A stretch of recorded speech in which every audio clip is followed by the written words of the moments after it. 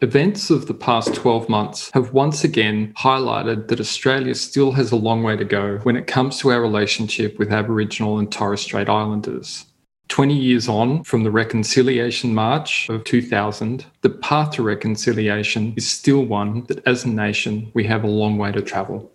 In that spirit of reconciliation, I would like to offer my respects to the traditional owners of the land on which we meet, both past, present and emerging, and extend that respect to all Aboriginal and Torres Strait Islanders.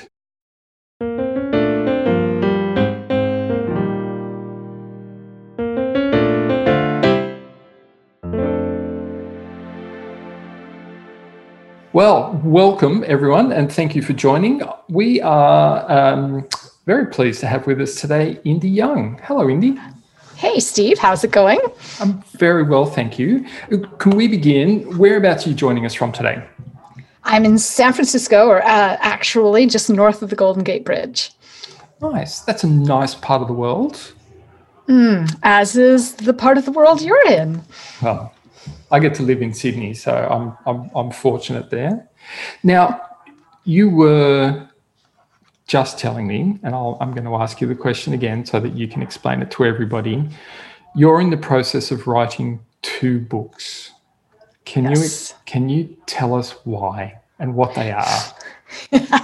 So the main book that I've meant to write for probably 3 years, maybe longer, is the book about thinking styles. The book about archetypes that are not horoscopes, that are not demographics related, so that we can take a look at how people philosophically approach purpose that they're trying to accomplish, and those differences in philosophic approaches, and find those patterns and speak to those patterns and support those patterns differently. Okay. That's going to be a bit of a thick textbook. I just recently did a poll. And do you want this to be like a convince your boss book, or do you want this to be an exactly how to do this book? And everybody's like, you've got to tell me how to do this, but also tell me how to convince the boss. Yeah, okay. Yeah. And as a part of it, use data that comes from listening sessions, from the ability to listen deeply to someone, to get past the surface to the depths. You understand their inner thinking, their emotional reactions, and their guiding principles that actually went on in their head as they were trying to accomplish that purpose that you're interested in. And I'm like, oh my God, there's another whole book in here. And in fact, I had just rewritten half of my original mental models books for Wiesenfeld Media as a second edition, but that fell through. So I'm like, there's a whole nother book in here. I turned all of that I did for Rosenfeld Media into a series of courses online. Okay. So there's 10 hours of teaching people how to listen deeply. Oh, wow. It is a deep subject. Sorry. But the idea of introducing people to it enough so that they can think about and gather data for thinking styles, it either makes that book even thicker, or, as my editor pointed out, people love thin books. Why don't we take that chapter out and make it its own book? I'm not going to do the whole 10 hours, just 2.5 hours worth of it. As kind of an intro, a graspable, you can read it in, 50 pages, and get the idea well enough that that you can get somewhere with it. So that's why 2 books at once. She's saying that thin books sell, and I hear from people that they love thin books, but they're telling me they want the big textbook. They want the thick one as well. They want their cake and they want to eat it too. Sure. I'm surprised that people just didn't come back and say both. Yes. Yeah. Yes. Yes. And. What would you prefer, this one or this one? Yes. Yes. That notion of thinking styles is an interesting one. We've a little bit of work we've done at Melt Studios has focused on a notion of mindsets in the context of transport and transportation decisions. One of the things that we've identified there is that those thinking styles, or in our case, what we're thinking about as mindsets, can change depending on the circumstance. So it's me and my context and my need will lead to a different way of thinking. Is that? I'm assuming that's absolutely something that you're going to be covering. That's absolutely something that I'm going to. This is basically the same words I use. One of the things I keep telling people is you don't have to adopt the words that I use. Half the time I make new words so that I don't have the baggage and the confusion that they're like, well, how does this compare to that? I'm like, you don't have to compare it. But yes, one of the studies that I did was with the airline. You said transportation. So we did 8 studies and covered different parts of the purpose that was not only related to what the airline could provide, but what different purposes that people had sort of outside the airline, like make sure I get back in time for my daughter's piano recital, that kind of a thing. Yeah, I mean, real things that go through real people's minds. And we were fascinated to find that the thinking styles came out of that. There were 4 of them. The airline itself is like, hey, our biggest comes from business travelers. We love business travelers. Business travelers are people traveling for business on short, hops and blah, blah, blah. And so they had all this market data around it, but they had no idea that there were different philosophic approaches that change by context. Interesting.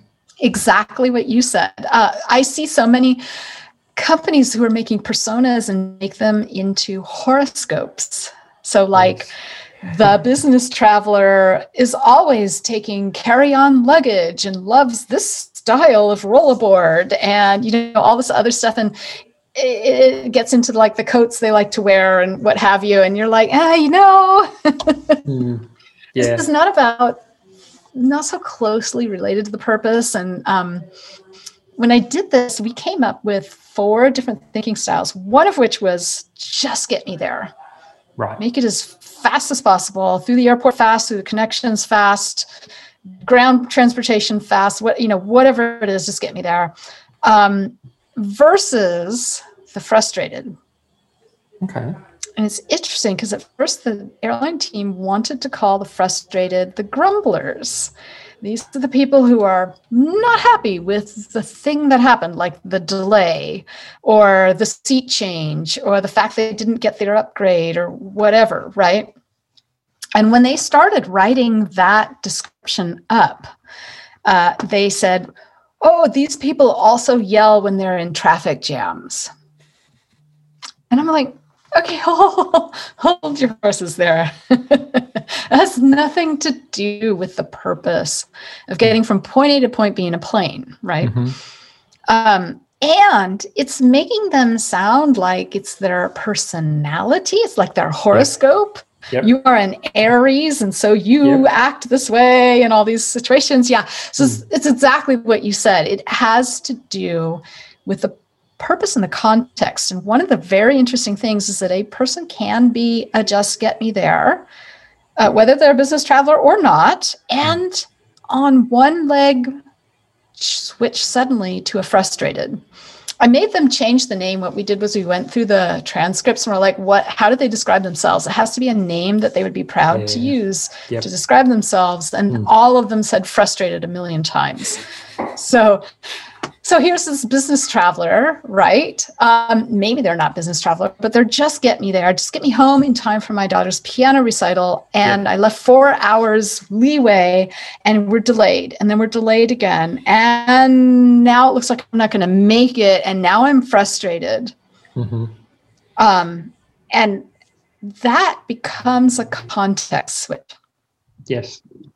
Right? Same thing. Same exact thing. Well, and what's happening there is in that moment is you've got the same individual who's now going to be engaging, behaving, perceiving the quality of the service and the level of attentiveness, your sense of urgency, like all of those sorts of things in very, very different ways. Yes. Before, like 15 minutes ago or an hour ago, they were one.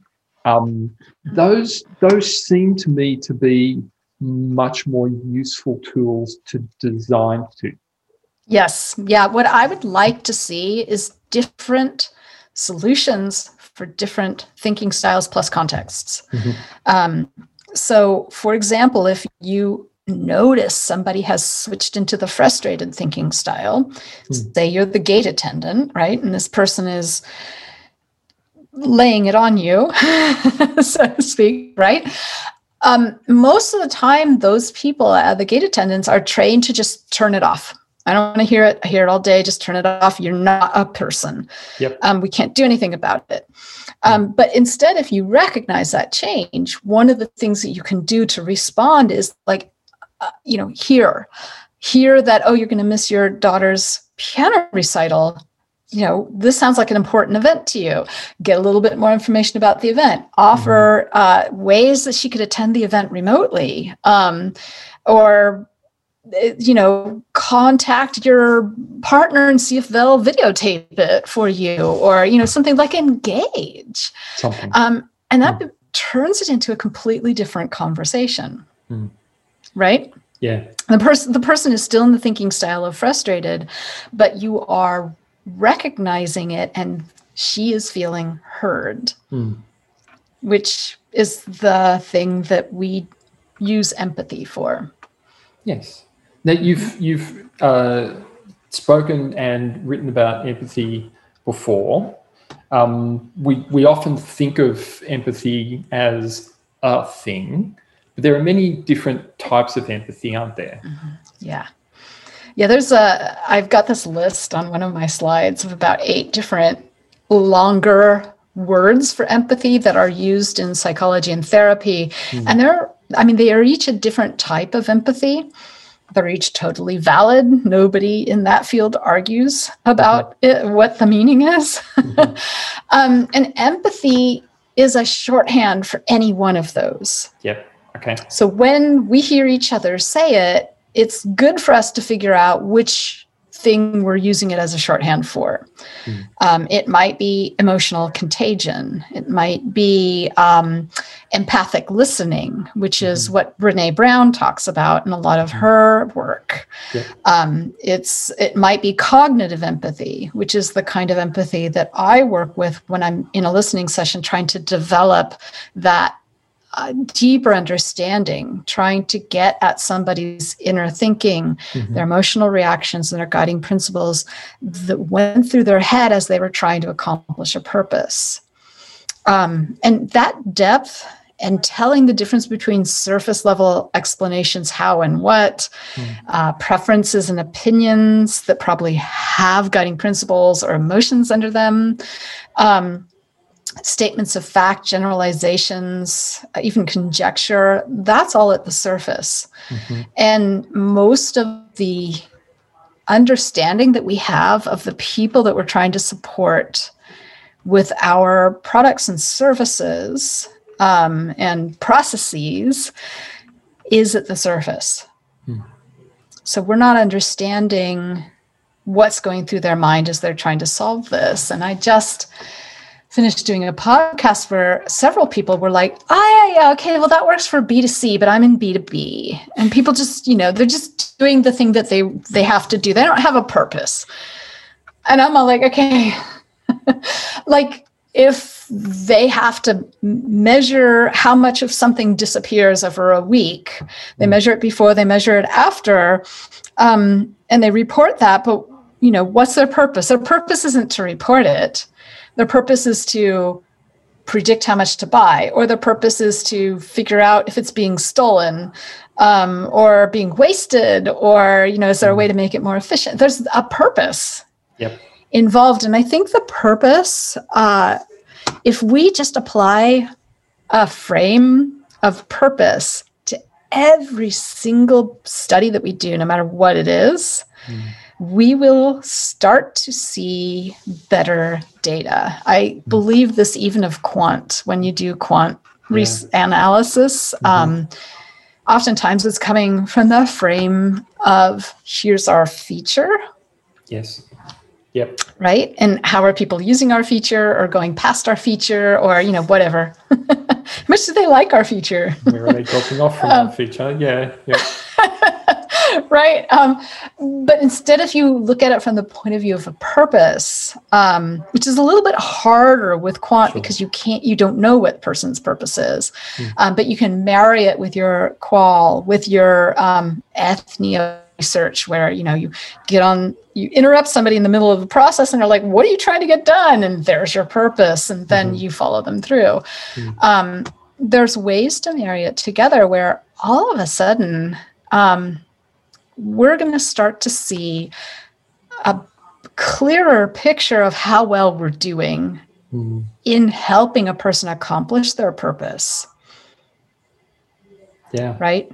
Yeah. So if Facebook, I'm totally guessing, but let's say Facebook is divided into the group of people who are supporting advertisers and the group of people who are supporting the people that you need to attract so that the advertisers have someone to sell to.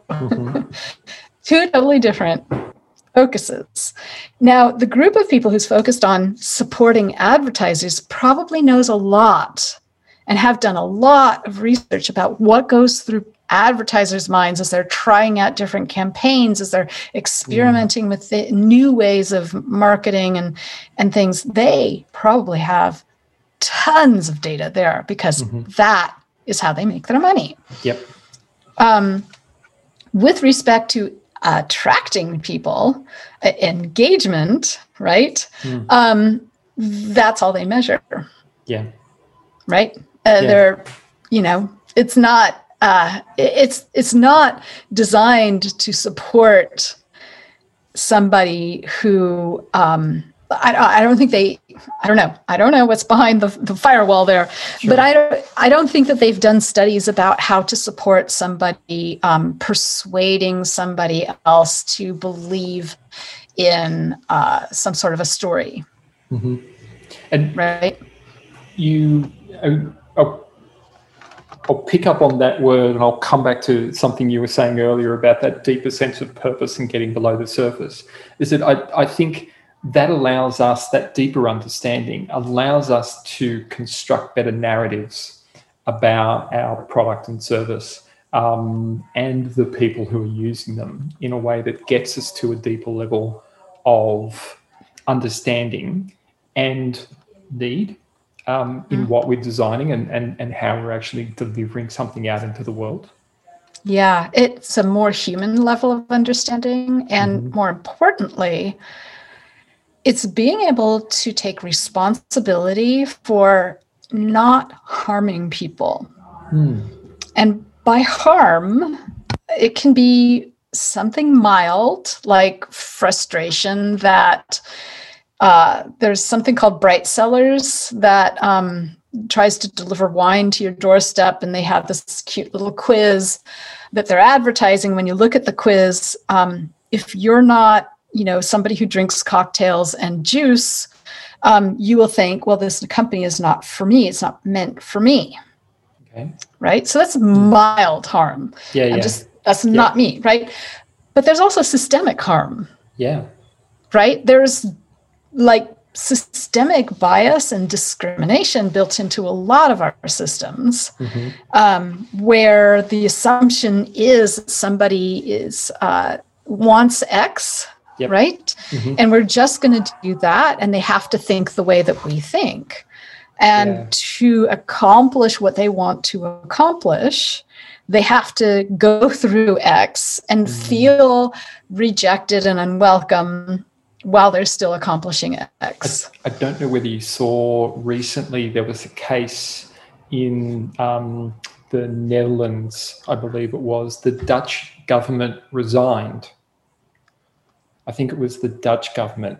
Yes, the Dutch government resigned after a government program of debt collection was identified to have this sort of inbuilt systemic bias to it, where they were targeting particular types of groups who were suspected of having been overpaid a government benefit.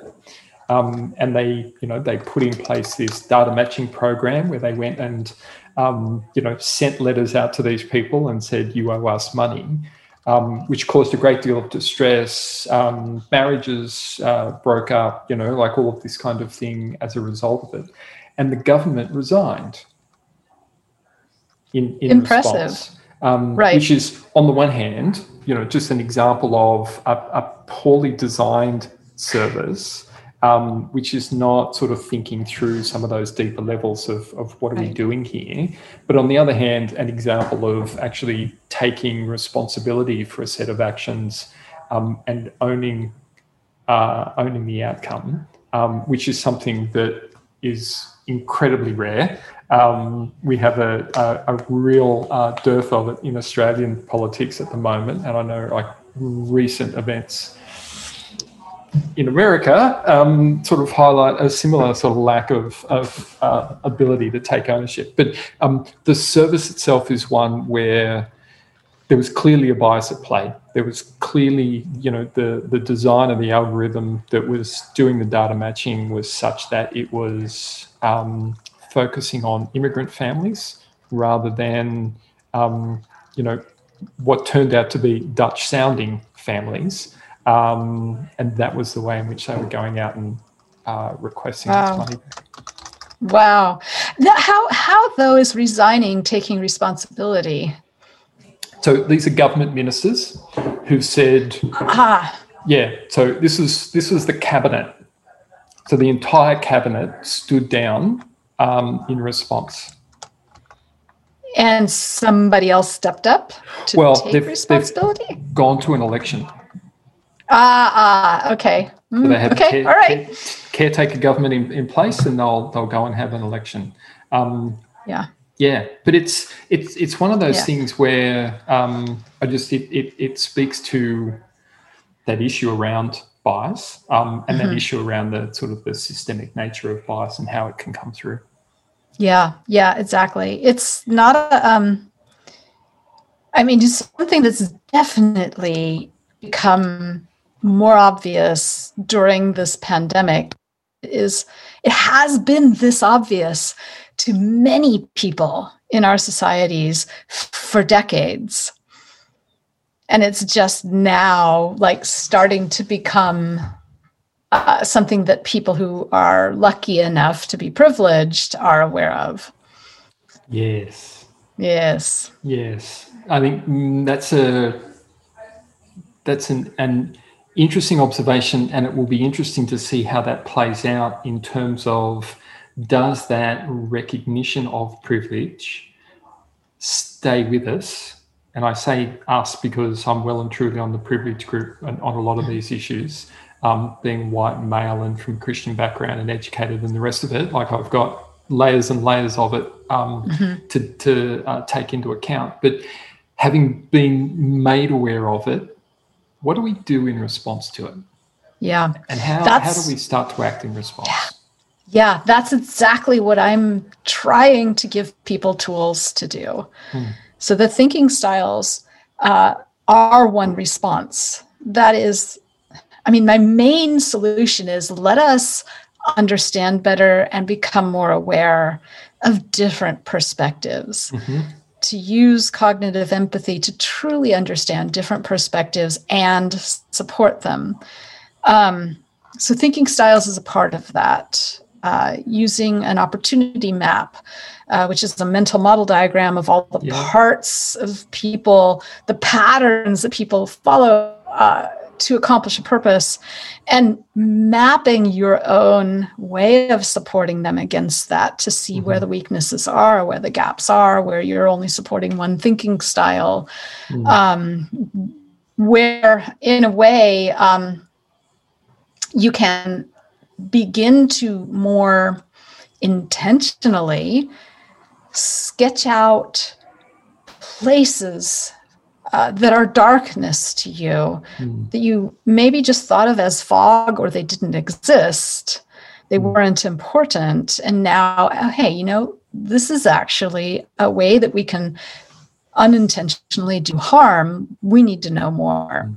I hear from people who work at startups where the founders are experts in whatever the field is. And, it, you know, it's like, of course they are. Yep. Yeah, exactly. And then they try to do like the part of jobs to be done or the part of design thinking where they go out and talk to people. And they often, not all of them, but they often fall into that unfortunate ballpark where they'll go to the local coffee shop and ask people how much they like or don't like the thing that they created without like finding out if this person even had that as a purpose and would ever reach for such a tool, without finding out if that person had done any thinking about that particular thing and whether it matched their thinking. It's spurious research. Yep. Right up to the point you asked me that question, never given it any thought whatsoever. Right.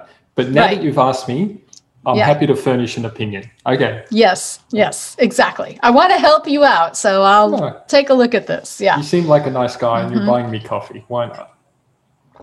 I know. Yeah. And I think those are the tools that I want to give people. It's like, it's not that you're doing it. I don't want to say you're doing it wrong, but you can do it a lot better and get much better traction out of it. I mean, it sounds like there's opportunities there for people to use that approach, the thinking styles approach, to ensure that they have greater representation from minorities, greater representation from different cultural groups in that data set, so that those thinking styles are more representative and they are more Yeah, that would come in at the place where you're framing and recruiting. Those are two very important parts. Yeah. So the demographic side of it are always fraught with assumption and bias. You're like, oh, let's talk about the immigrants. And so like in your head, even if you are an immigrant, you've got your own idea of it. Yeah. Right? Yeah. And so it can only be used super lightly to recruit, to make sure that we're hearing from people who have done thinking about this purpose. And when I recruit, I make sure that I'm trying to, if I don't know what the thinking styles are yet, that I'm trying to recruit a broad enough swath. It's got to be framed by a purpose, though. Yeah. Indy, I am very much looking forward to hearing a lot more when we see you at the Design Research Conference in mid-March. Thank you very much for speaking with us today. We love your work and we love your writing, and we look forward to speaking with you again soon. Thank you very much. Yay, thank you.